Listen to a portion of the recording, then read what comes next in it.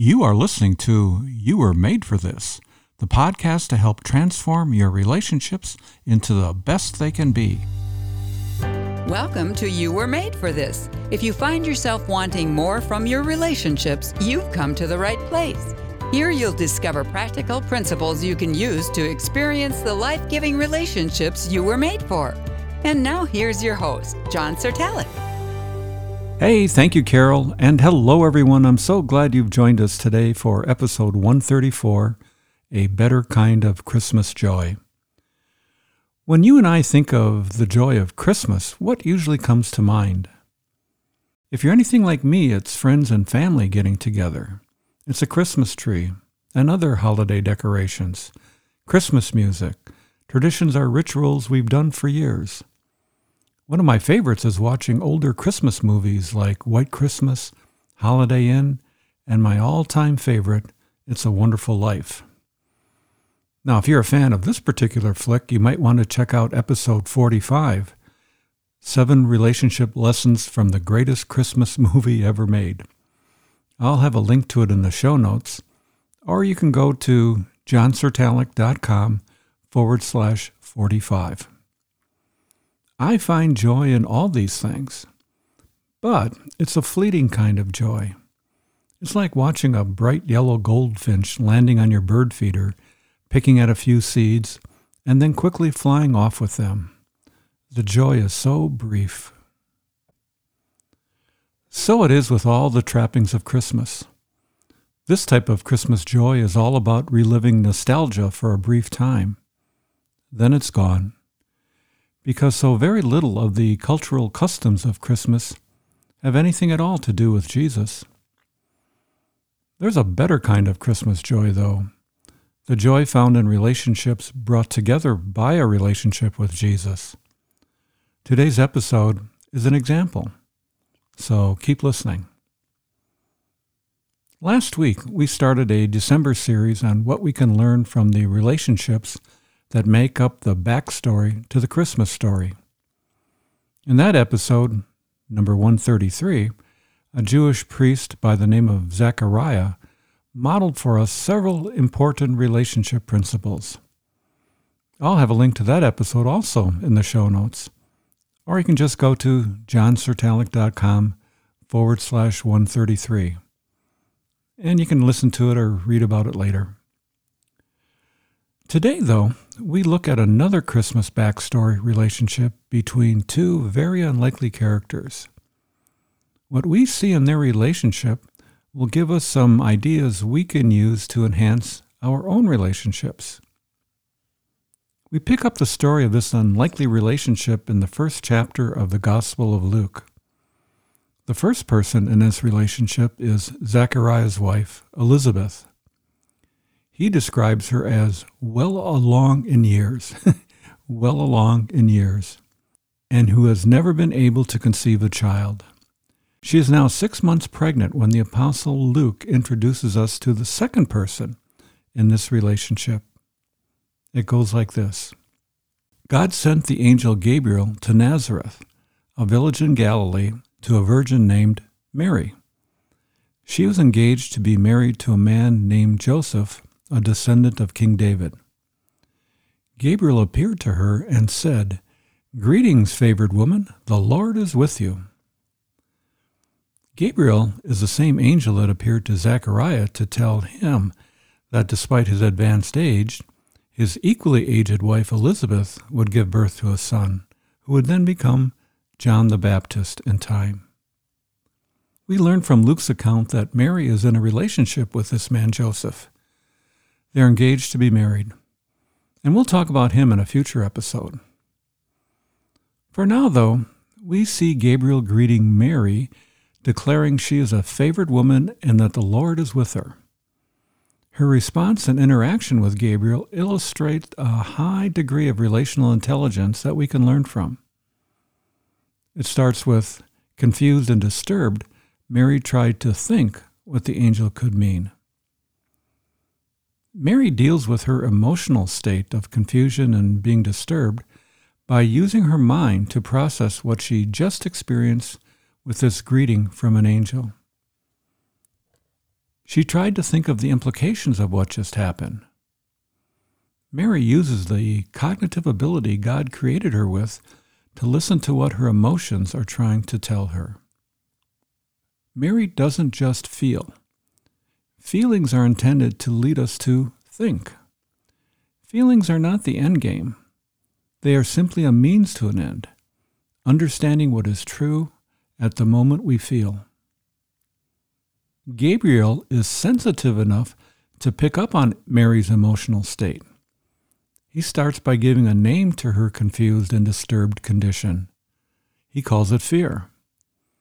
And then he tells her not to be afraid. "Don't be afraid, Mary," the angel told her. Many times when we're confused and disturbed, it's because we're afraid of something. Try this out. The next time you're interacting with someone who's confused and disturbed, ask yourself, I wonder what they might be afraid of. And the next time you feel this way, try asking yourself the same question. What am I fearing? Well, now if Gabriel were to stop here to simply say, don't be afraid, he could actually have made things worse with his comment. This comment, don't be afraid, without any explanation, could serve to minimize and discount Mary's fear. And we certainly don't want that. But Gabriel doesn't do this.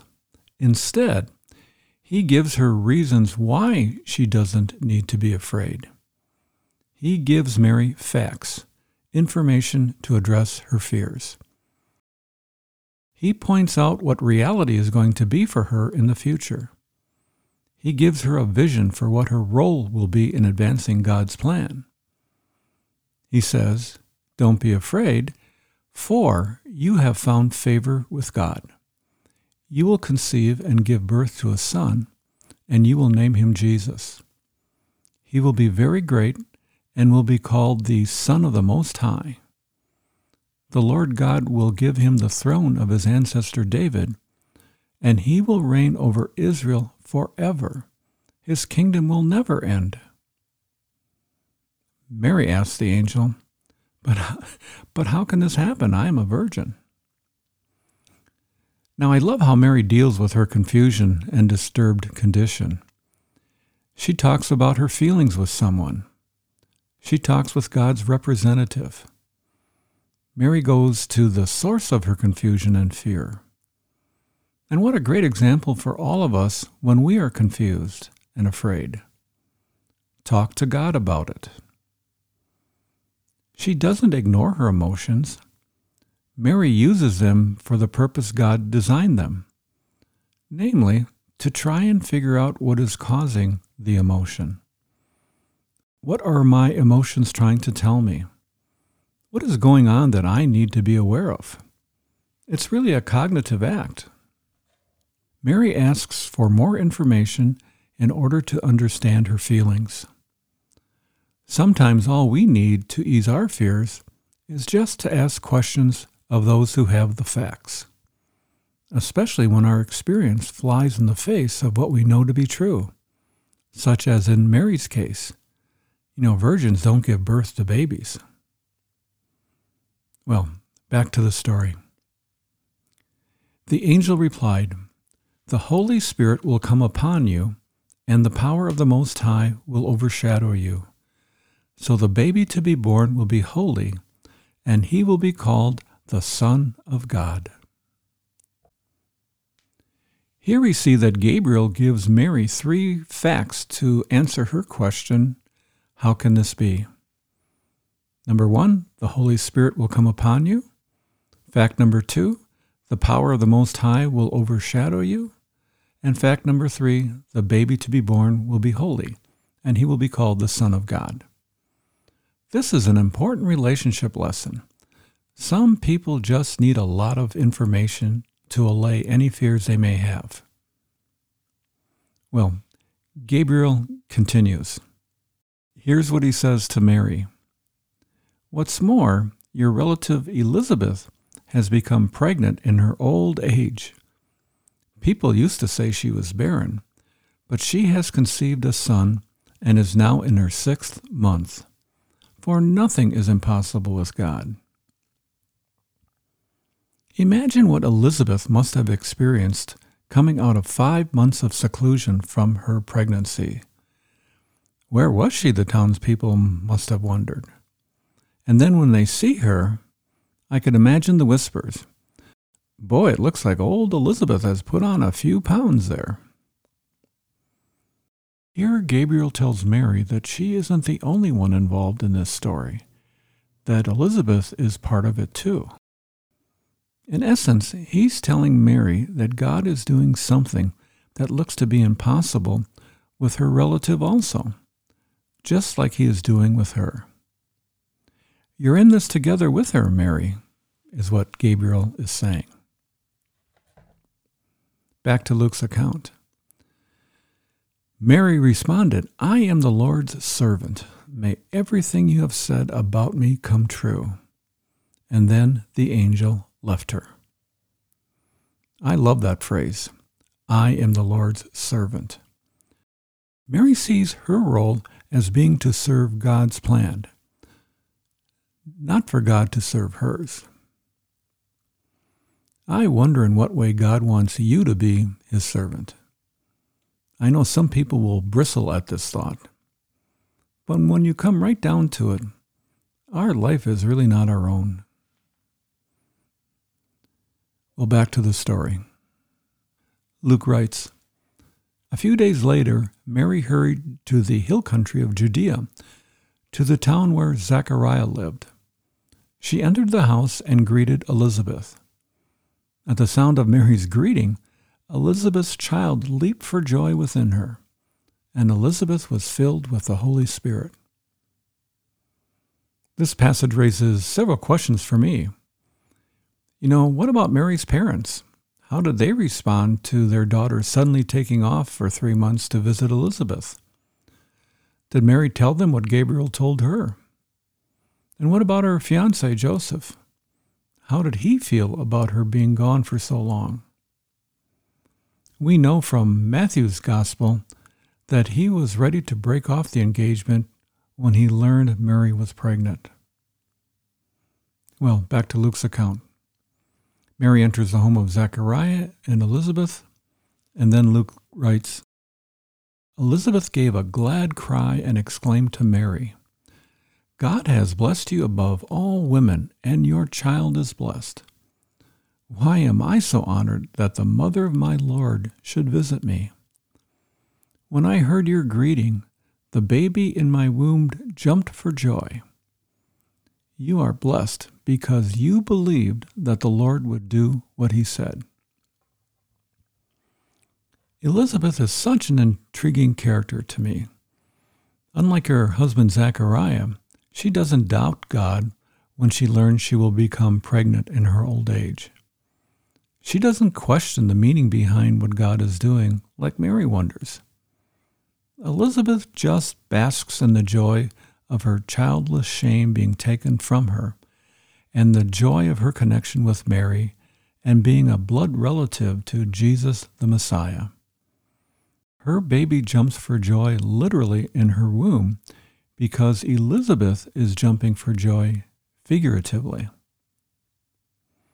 Notice how their meeting begins with Mary and Elizabeth. Here we have old Elizabeth, 6 months pregnant, which must have been an astonishing sight to see for Mary and the others. Her pregnancy is a miracle that has already happened. But instead of talking about that, Elizabeth talks about the miracle yet to come for Mary in giving birth to Jesus. She puts her full focus on Mary and says nothing about herself. Wouldn't it be great if we all had a friend like that? Someone whose first thought is to share in the joy you are experiencing, rather than to begin talking about their own joy. What a great relationship example here that we have from Elizabeth. Another thing Elizabeth does is she finds joy in what is going to happen in the future. This is a better Christmas joy than the joy focused on what has come before. And it's joy rooted in God's unfolding plan to expand His kingdom. That's real joy, a better Christmas joy, the best Christmas joy. Finally, I wonder if Elizabeth's last comment to Mary, where she says, "You are blessed because you believed that the Lord would do what He said." I wonder if this is a bit of a dig with her husband, Zechariah, who did not initially believe the Lord would do as He said. Maybe he was in the same room or in proximity to overhear his wife's comments to Mary. Maybe just a bit of banter going on between the two of them. We don't know, but I like banter. Well, in this moment of shared joy with Elizabeth, Mary responds by praising God from the depths of her being. She gives voice to a better kind of Christmas joy than most of us experience on Christmas Day. Here is what she said. "Oh, how my soul praises the Lord! How my spirit rejoices in God my Savior! For He took notice of His lowly servant girl. And from now on all generations will call me blessed. For the Mighty One is holy, and He has done great things for me. He shows mercy from generation to generation to all who fear Him. His mighty arm has done tremendous things. He has scattered the proud and haughty ones. He has brought down princes from their thrones and exalted the humble. He has filled the hungry with good things and sent the rich away with empty hands. He has helped His servant Israel and remembered to be merciful. For He made this promise to our ancestors, to Abraham and his children forever." In her praise to God, Mary derives joy in talking about all the great things He has done for her, but mostly it's about joy in remembering all the great things God has done for humanity. He scatters the proud and elevates the humble. He meets the needs of the poor and sends the rich away empty-handed. Clearly, God plays a central part in the connection Mary has with her elderly relative, Elizabeth. It makes me wonder, what part does God play in your relationship with people? What part does He play in a relationship with you, if any? Well, here's the main point that I hope you remember from today's episode. It's this. A better kind of Christmas joy comes our way when we focus on the great things that God has done for us personally, for the people we know and love, and for all of mankind. I'd love to hear your thoughts about today's episode. Just send them to me in an email to john@caringforothers.org, or you can share your thoughts in the leave a comment box at the bottom of the show notes. I hope your thinking was stimulated by today's show, to both reflect and act by nurturing the better kind of Christmas joy found in our relationships with Jesus and with each other. I know you can do this because you were made for this. Well, that's all for today. I look forward to connecting with you again next week about another important relationship we see in the Christmas story. See you next week.